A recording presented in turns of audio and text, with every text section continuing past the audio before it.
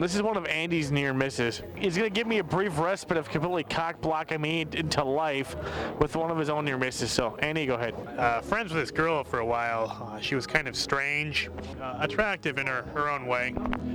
She invited me back to her apartment a couple times, and we watched horror movies. And in retrospect, I realized she was making advances toward me, but at the time, I did not. So nothing ever happened. The whole thing was an entire dry run.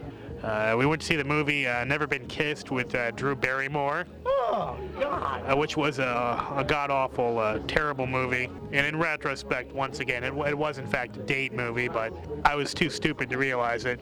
And I turned it down, and now she's married, and I've heard from about 8 other people what a freak she is in the sack. I've been kicking myself for that one for a while. All right, I have to just comment on this one. The girl in question, the girl on the topic here, God, how do I describe her? Rude, blue, and tattooed. Doesn't even seem to, like, cut it, you know?